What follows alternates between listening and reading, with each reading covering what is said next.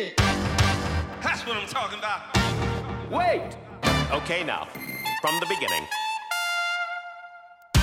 Welcome to BS, Beyond Stereotypes, a podcast about lawyers using their authentic voices to change the world.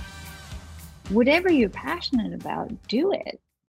And take care of yourself while you're doing it, but don't let anyone limit you. Even if you're a third-year associate and you've got this desire to start a business, start the business. And you'll figure out how to make it work, but live your life from that place of abundance and give yourself the freedom to live out all of the potential that you have. And I know that being the CEO at Chani makes me a better CEO at Freefrom and vice versa. And being a mom now makes me better at all of it and vice versa. And so don't deprive yourself in that way.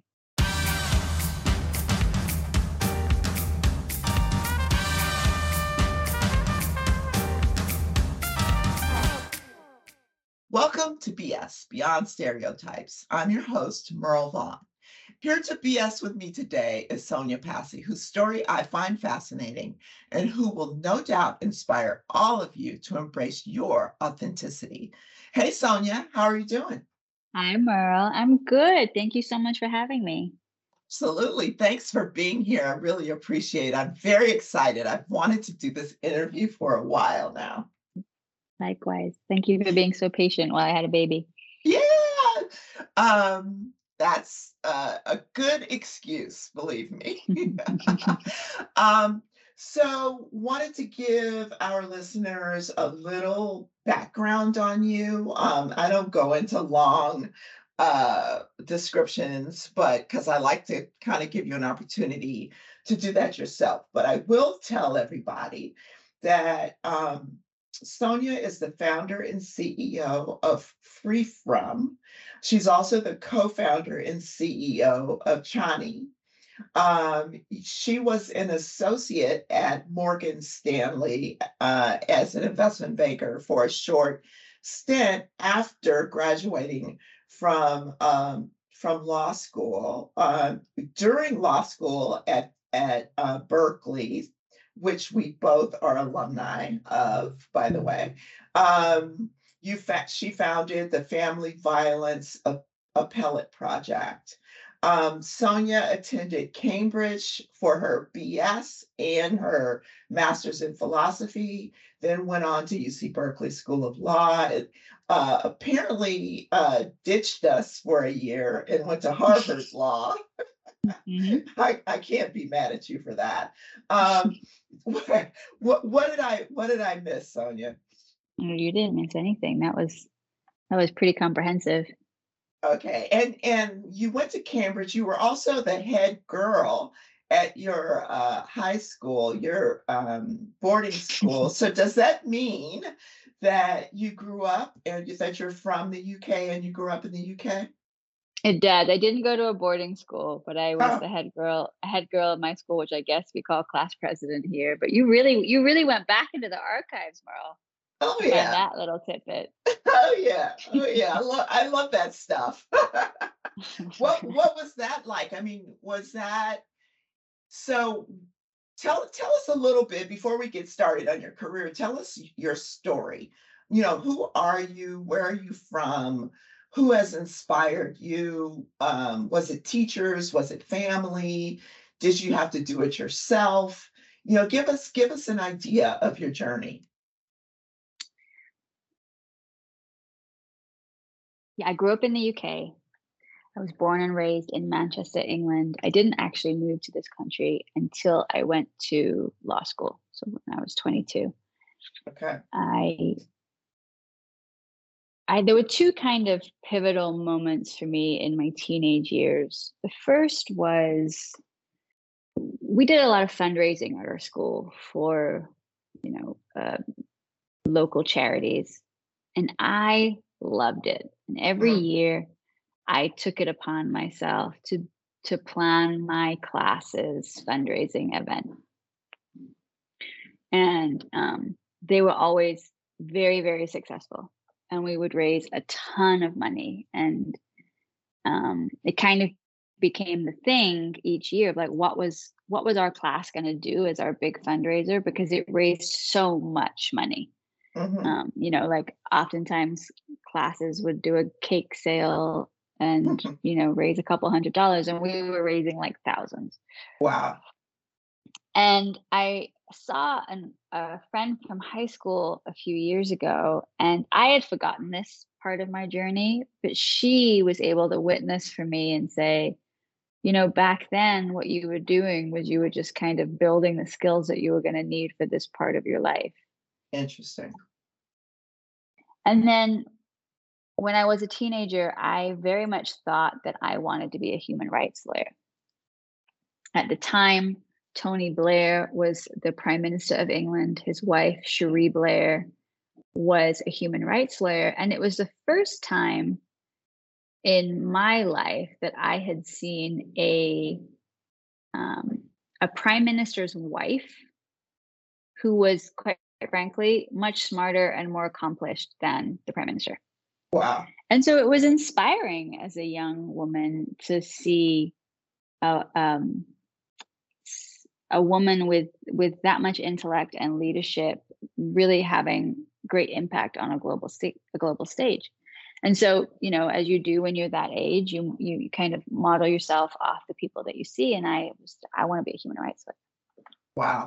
And so in my efforts to kind of learn more about what that meant, I started an Amnesty International group at my high school that year. I was 16.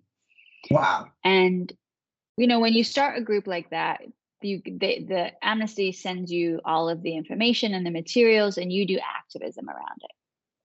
And their global campaign that year was violence against women. Got it. And, I'm reading the materials, and the first bullet point says 1 in 3 women globally will experience gender-based violence. And I just remember, I was a keen and eager 16-year-old. I read the paper every day. I watched the news every day. And I remember being so flabbergasted that I wasn't hearing about this as breaking news every single day. 1 in 3 women. It's like, that is a global crisis. How am I reading and learning about this for the very first time in a pamphlet that I had to sign away for, send away for? Right. And I had grown up witnessing and experiencing and being proximate to a lot of different kinds of abuse. Mm-hmm. And I didn't have words for it. And nobody talked about it. And yet I understood, like, it was in me, like an understanding or a feeling like this was my calling and my passion was there. And in that moment, it kind of crystallized. And it was like, this is what I am going to spend my life working on. Wow, that's amazing. And so you're 16. Yeah. Wow. Yeah. And, I just feel so fortunate that I figured out that early in my life what it was that I wanted to do. And so I started by hosting awareness weeks at my high school on intimate partner violence. And then when I went to college, when I went to Cambridge, I started a group that was educating campus students and local high school students about intimate partner violence and dating violence. And then by that point, I knew that this was the work that I wanted to do in the world. I had no idea what that would look like, but I was introduced to this as a human rights problem.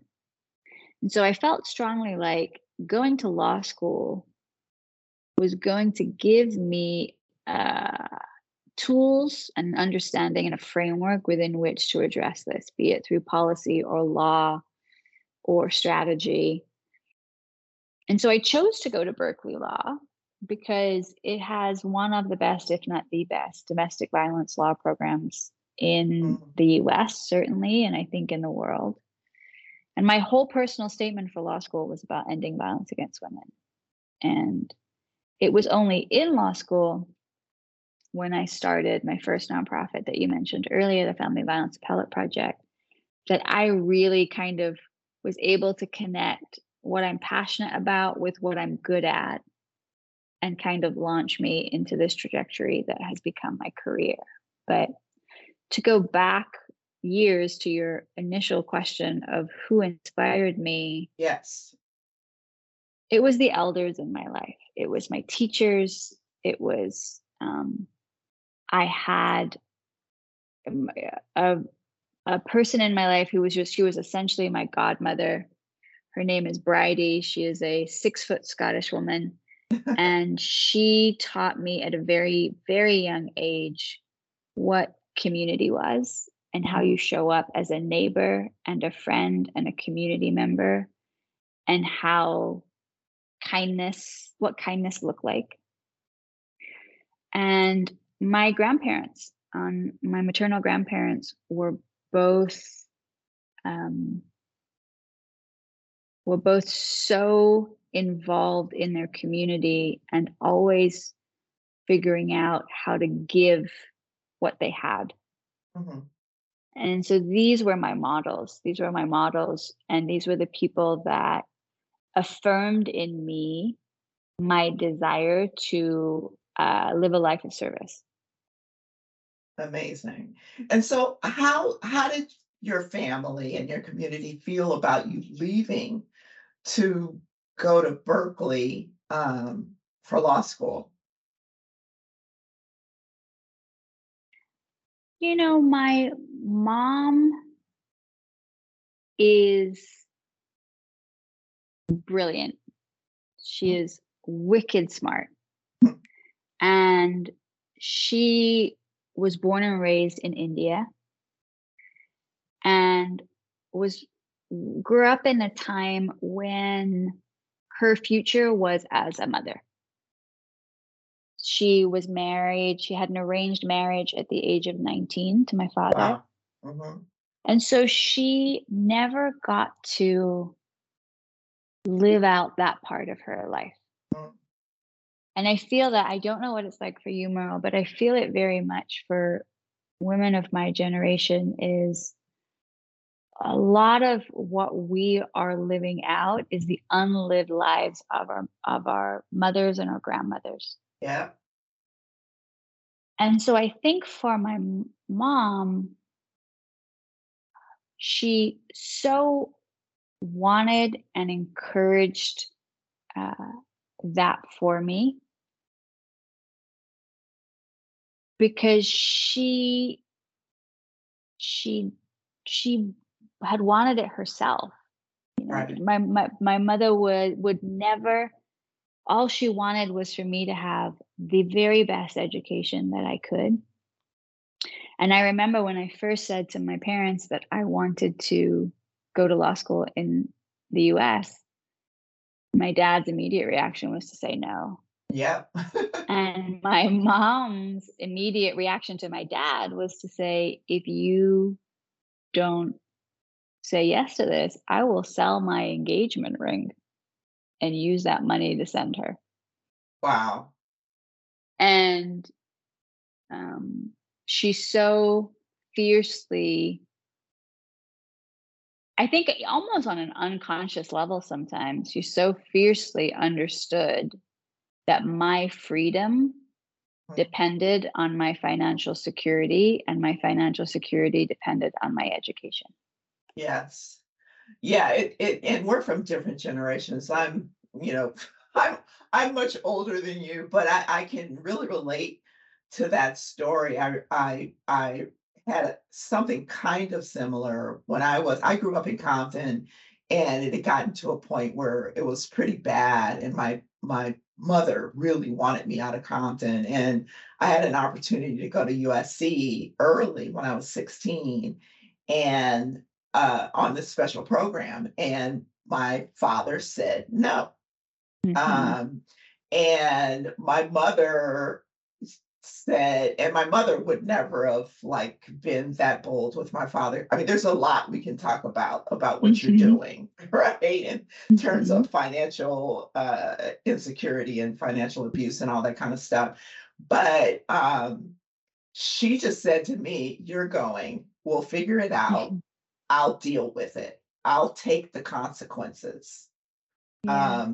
And so, those kind of, so yes, I can totally relate to that Yeah. experience, and the fact that our mothers Yeah. wanted better for us than what they had. Yeah. Yeah. So, so you go to Berkeley, you go to law school, you do found, so now it makes sense why you chose Berkeley, and the Mhm. fact that you founded the Family Violence Appellate Project. All that makes sense to me. What I'm Mhm. trying to understand is why you went to Morgan Stanley. Yeah, exactly. Sometimes people think that free from was the deviation from investment banking, and I say actually investment banking was the deviation from a long commitment to gender-based violence for two reasons. The first was I'm not a citizen of the US, so I didn't have the ability to come out of law school and do this work full time. Doing this Mm, work full time looked like either starting my own nonprofit or going to work at a nonprofit.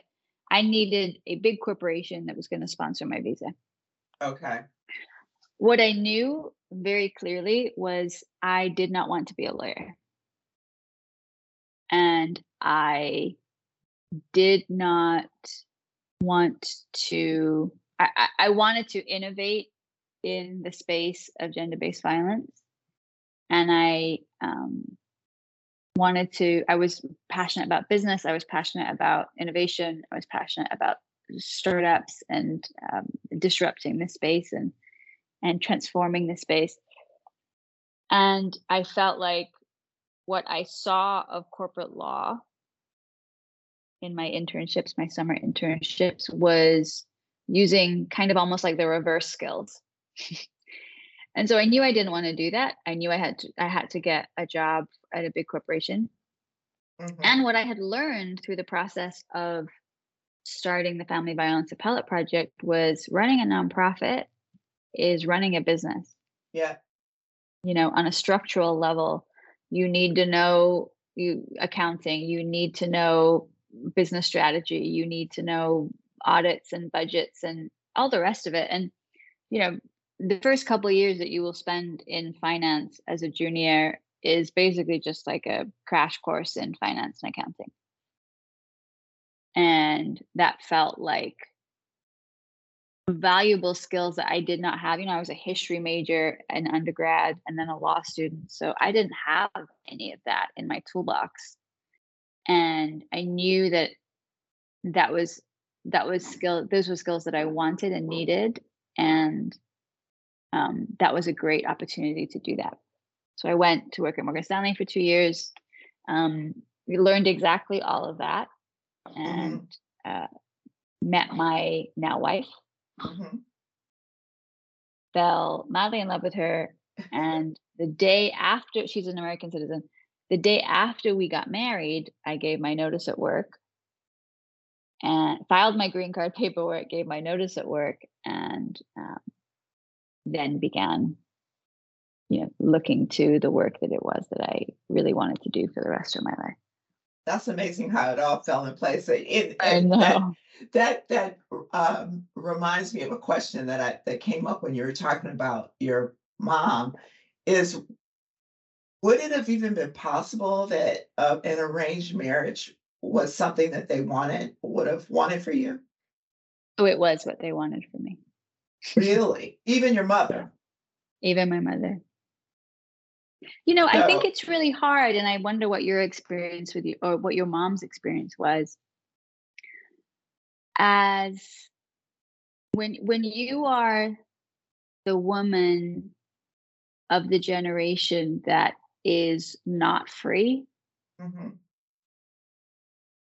I think you hold the duality and the complexity of that. There was a part of my mother that wanted freedom for me. And I'm not also saying that you can't have an arranged marriage and be free, but she wanted total freedom for me. mhm, And there was a part of my mother that was wedded to the tradition that she lived within. Yes. And if an arranged marriage wasn't for me, then what did it say about her life? Mm. And my parents do not have the language of self-reflection and healing, and therapy is not something that is on the table. So it's hard to hold both.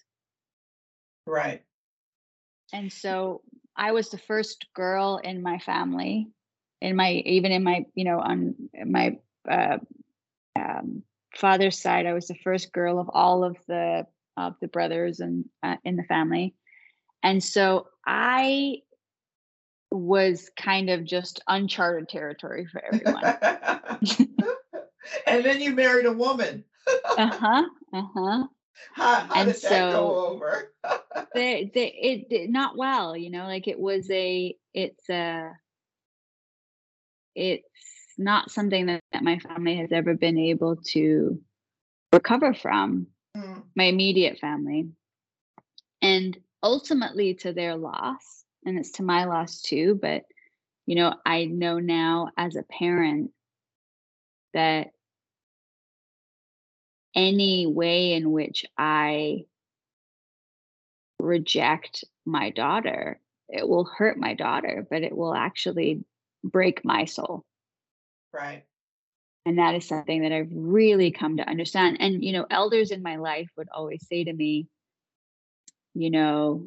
I really feel for your parents because they're hurting themselves more than they're hurting you. And I really, well, that's cute because I'm pretty hurt, Right. I'm pretty Right. hurt, but please feel sorry for my parents right now. But when my daughter was born, I really understood what they were saying. I really understood that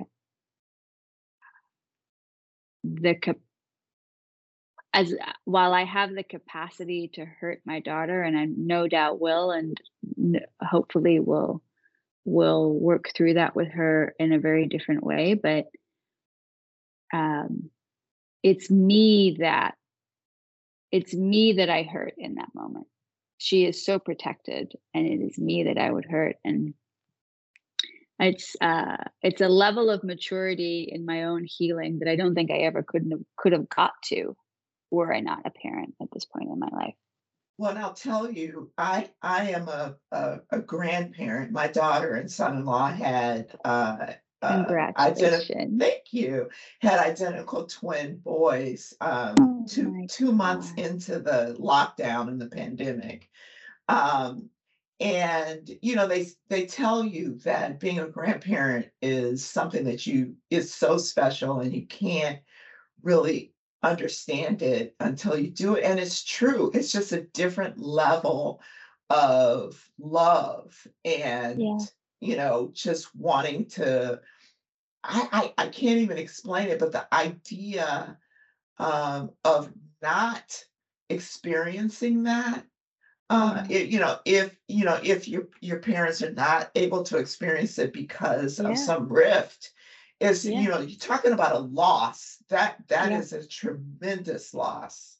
Yeah. Yeah. No, I totally agree. And it's kind of all wrapped up in, I think, that complex duality of like, this is what was available to me, and this, what is available to you is so outside of my experience, Right. and it Right.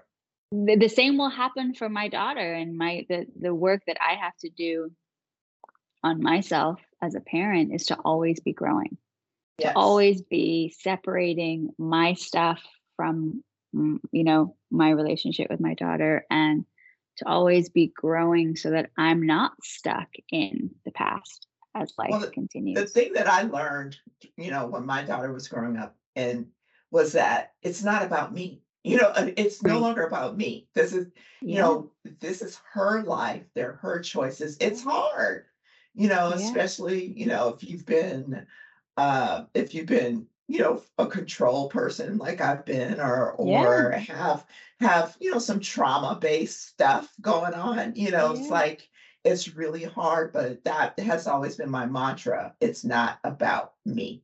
It's not Yeah. about me. So let's talk about what you're doing. Let's talk about Free From, Mhm. and the connection between physical safety and financial security. Mhm. Mhm. Yeah. So Free From is a national nonprofit organization working at the intersection of gender based violence and financial security. So we know 1 in 3 women, 1 in 2 trans folks in the US will experience gender based violence in their lifetime. Now, when I say gender based violence, I'm talking about intimate partner violence, sexual assault, sex trafficking. And we know 50% of all sexual assaults take place within the context of intimate partner violence. So it's really hard to separate out these different forms of gender based violence. But what we know is that the number one obstacle to safety for survivors is financial insecurity. Yeah. And that is for 2 reasons. The first is experiencing gender based violence is incredibly expensive.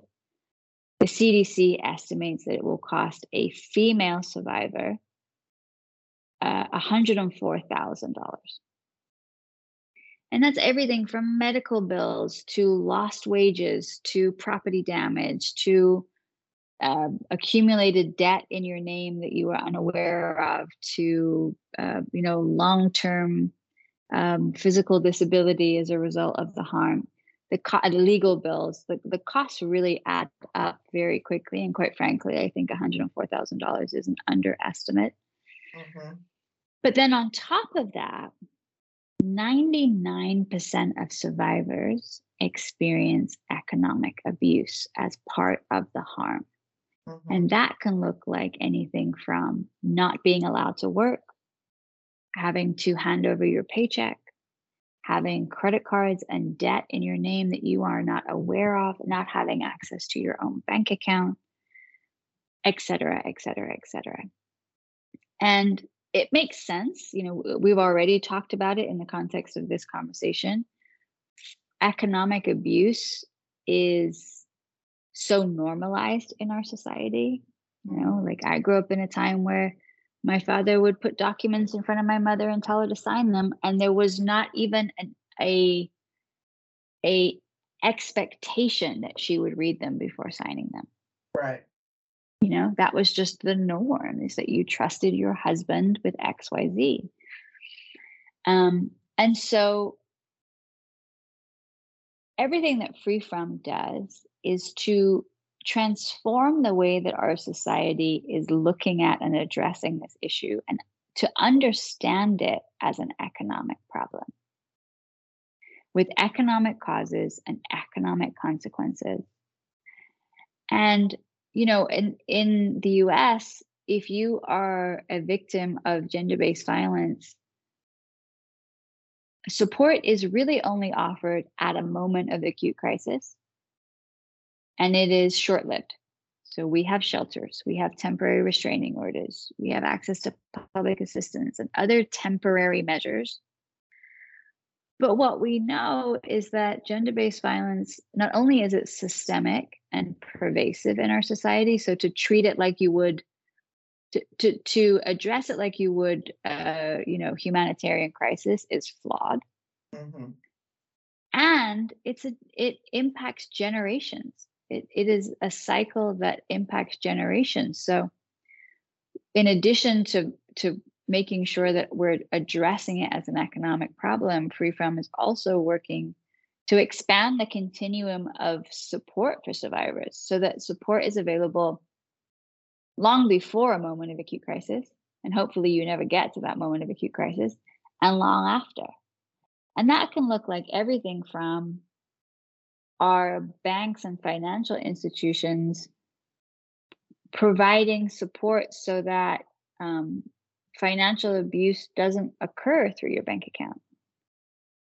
And it looks like everything from children in school and college learning about financial freedom and learning about how to protect their economic independence. Now, you also talk about the power that employers have to change the culture and support this work. Yeah. What does that look like? Yeah, so I talked about this being a systemic issue. And to me, if it's a systemic problem, it means that our society is responsible for perpetuating it, and only a full societal response can address it. And our employers are a pillar of our society, and they hold tremendous power. I should say I am an employer. We hold tremendous power. And just like we will not address racism as a society unless our employers are also thinking about their role in either perpetuating or dismantling racism, the same is true of gender-based violence. 1 in 3 women, 1 in 2 trans folks, you are employing at least one survivor if you have 3 employees, Right. And we know that 60% of survivors lose their job as a result of the harm that they experience or the harm that they are subjected to. And so what that tells us is it's not that survivors need job training. It's actually that employers need to understand how to support survivors so that they don't lose their jobs. And what that can look like is everything from paid and protected leave that focuses on gender-based violence. So we have been able to get a number of big employers to adopt a paid and protected leave policy for survivors so that in a moment, or if you are subjected to gender-based violence, you can take this leave without having to deplete sick and vacation days that you may or may not have. Amazing.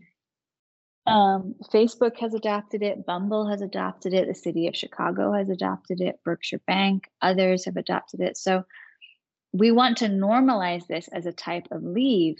And the idea is, to me, it's pretty simple. Like if you have to go and do a rape kit, or you have to go to court to get a restraining order, you are neither sick nor you are on vacation. Right. What you are actually doing is you are having to bear the brunt of a problem that our society created. And therefore, it should be addressed differently. There should be a leave available to you that acknowledges that you may at some point in your life be subjected to this type of harm.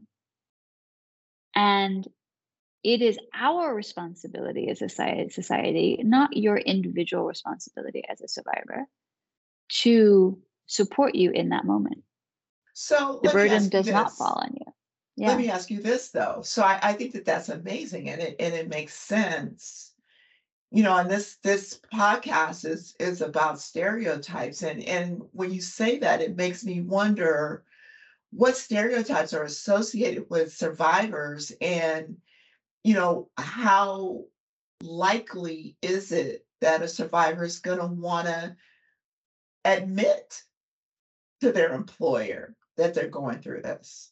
So this is such a good question, because we very much have stereotypes around this issue. I think the stereotypical survivor, short of the fact that Halle Berry and Jennifer Lopez are always the 2 actresses that have to play survivors in films, but the stereotypical survivor is typically a heterosexual cisgender woman who has children, who is, physically attacked, has a black eye, pushed down the stairs, left for dead, and grabs the keys, grabs the kids, and runs to a local shelter. Yeah. And that is what we think of when we think of this issue. And the problem is that there are as many different stories of what a survivor looks like as there are survivors.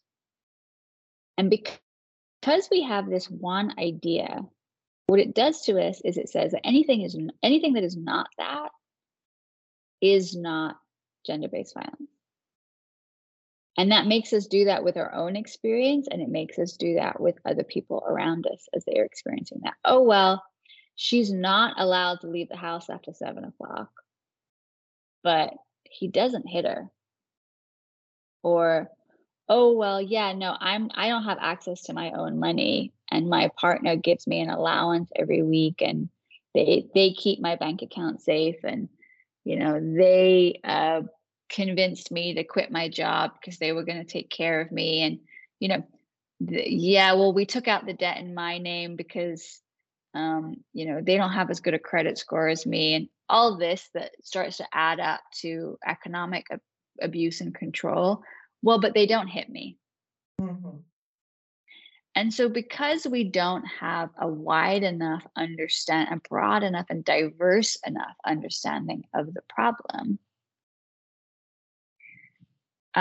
we're not able to come up with solutions that actually address the full scope and scale of the problem. Because in our mind, we're always just thinking about that person. And so as we work with employers to adopt leave like this, it also comes with a lot of education around it.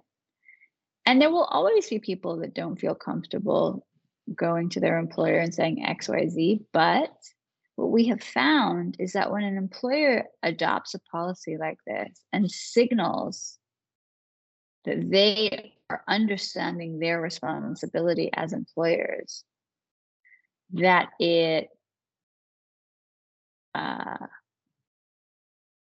does actually create space for someone to say, hey, I'm going through a thing. And the hardest thing as an employer, and I say this running 2 companies and having had people at both companies, because we obviously have this same policy. I've had people at both companies tell me that they need to take this leave.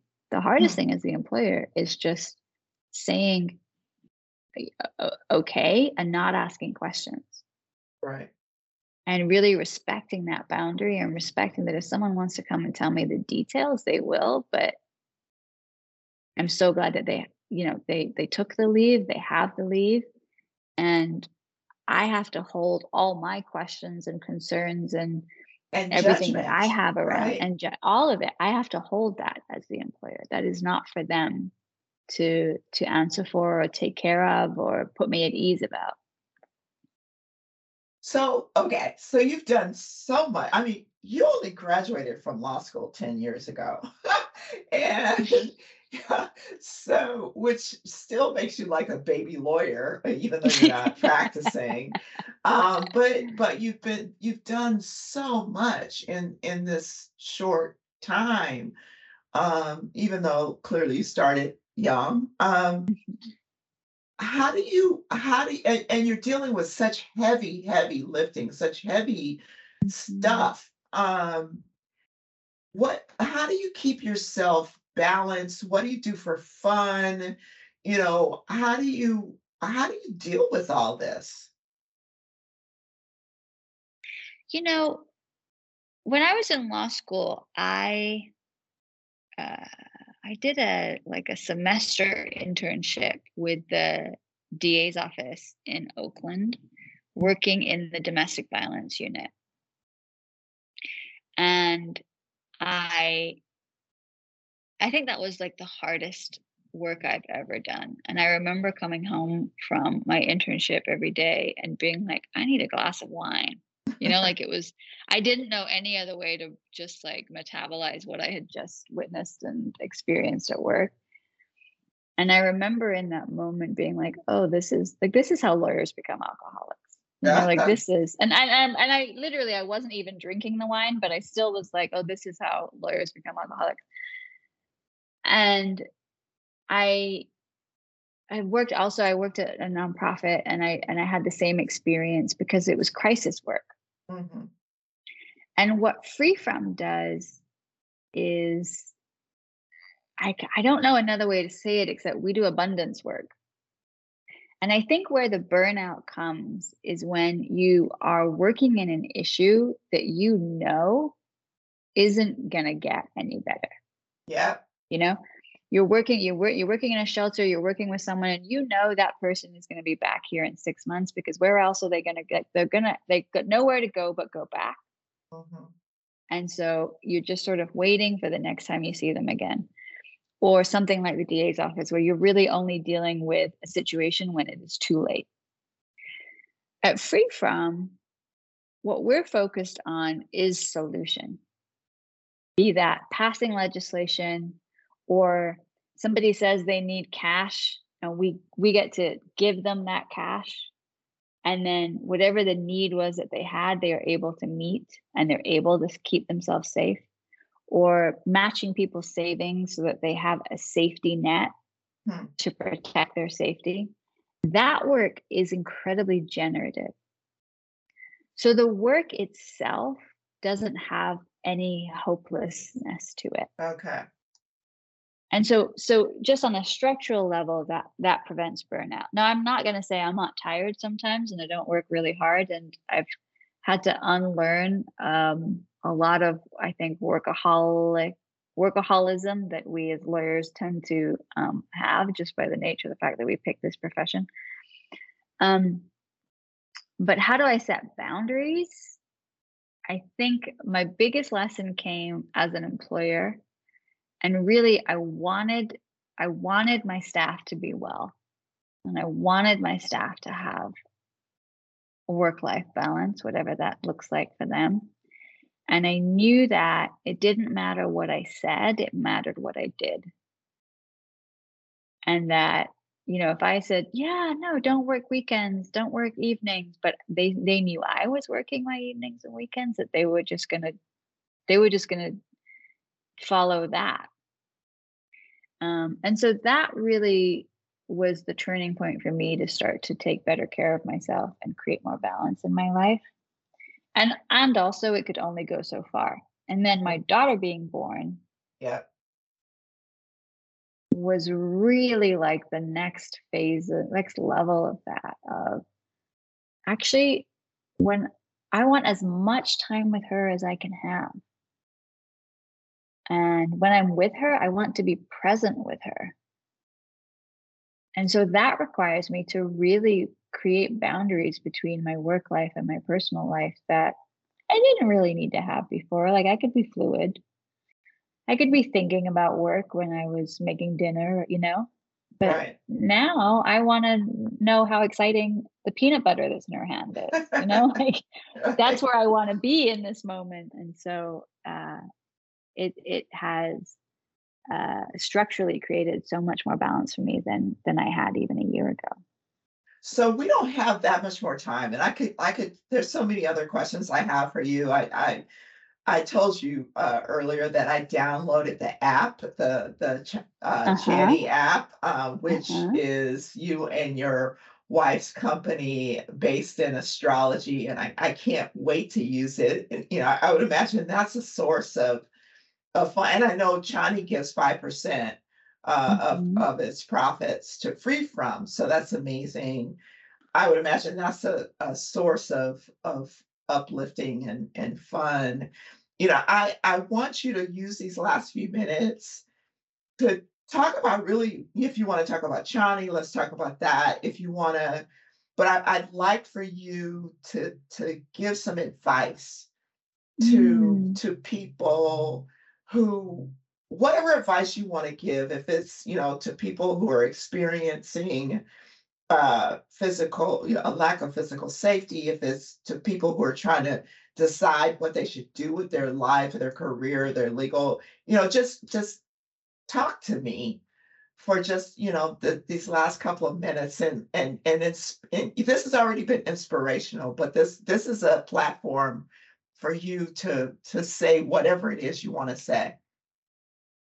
Yeah, absolutely. And, I just want to correct one thing only because I think it's important. So the Channy app doesn't give 5% of profits, it gives 5% of revenue. Okay.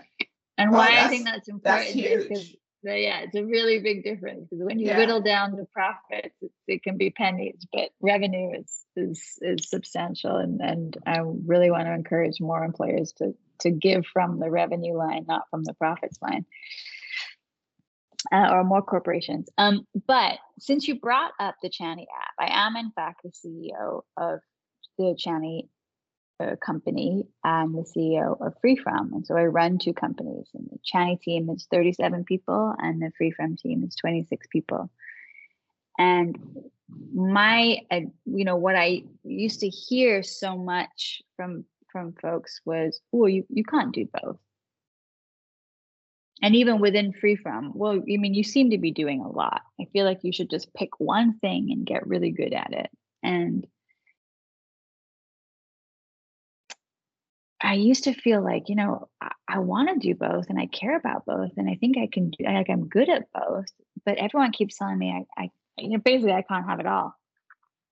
And I will say now that I have a daughter, I know what I didn't know before, which is for every child that someone has, that's an extra job. Yep. So you got 3 kids, they got 3 jobs plus the That's jobs more that than they're doing one for you. job.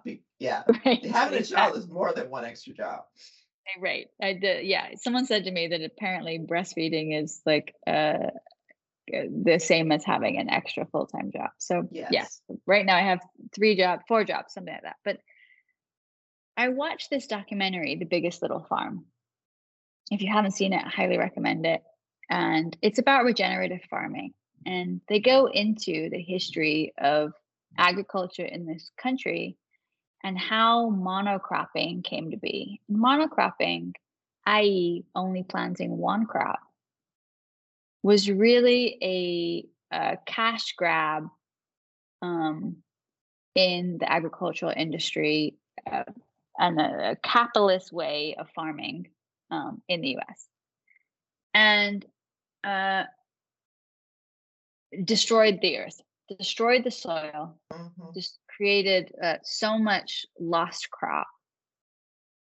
And what farmers are now moving to, not now, but what farmers have moved to is understanding that regenerative farming requires planting a diversity of crops. And, when the pandemic came, Freefrom not only survived as a nonprofit, but thrived as a nonprofit precisely because we had a diversity of things that we did. And so if one thing suddenly was impacted by the pandemic, something else wasn't, and something else could actually move quicker because of the pandemic. And so as an ecosystem, we were able to thrive. And it was really when I watched that documentary that I was like, oh, all those people that said to me, you're doing too much, were basically operating from a scarcity mindset. Yeah. That says you must pour your energy into one thing and become really good at it, but that is not how we thrive. And so it's a long-winded way of saying my advice is whatever you're passionate about, do it. And take care of yourself while you're doing it, but don't let anyone limit you. Even if you're a third-year associate and you've got this desire to start a business, start the business. And you'll figure out how to make it work, but live your life from that place of abundance and give yourself the freedom to live out all of the potential that you have. And I know that being the CEO at Channy makes me a better CEO at Freefrom and vice versa. And being a mom now makes me better at all of it and vice versa. And so don't deprive yourself in that way. And that so resonates with me because here I am a recovering lawyer, a recruiter, a legal recruiter who specializes in diversity and has a podcast. And I don't think I could survive if I didn't do it all. Yeah, the exactly. idea Same. of just doing one thing, and am I the best, at any of them? No. But does it keep me sane to do all of it and make me happy and fulfilled? Yes.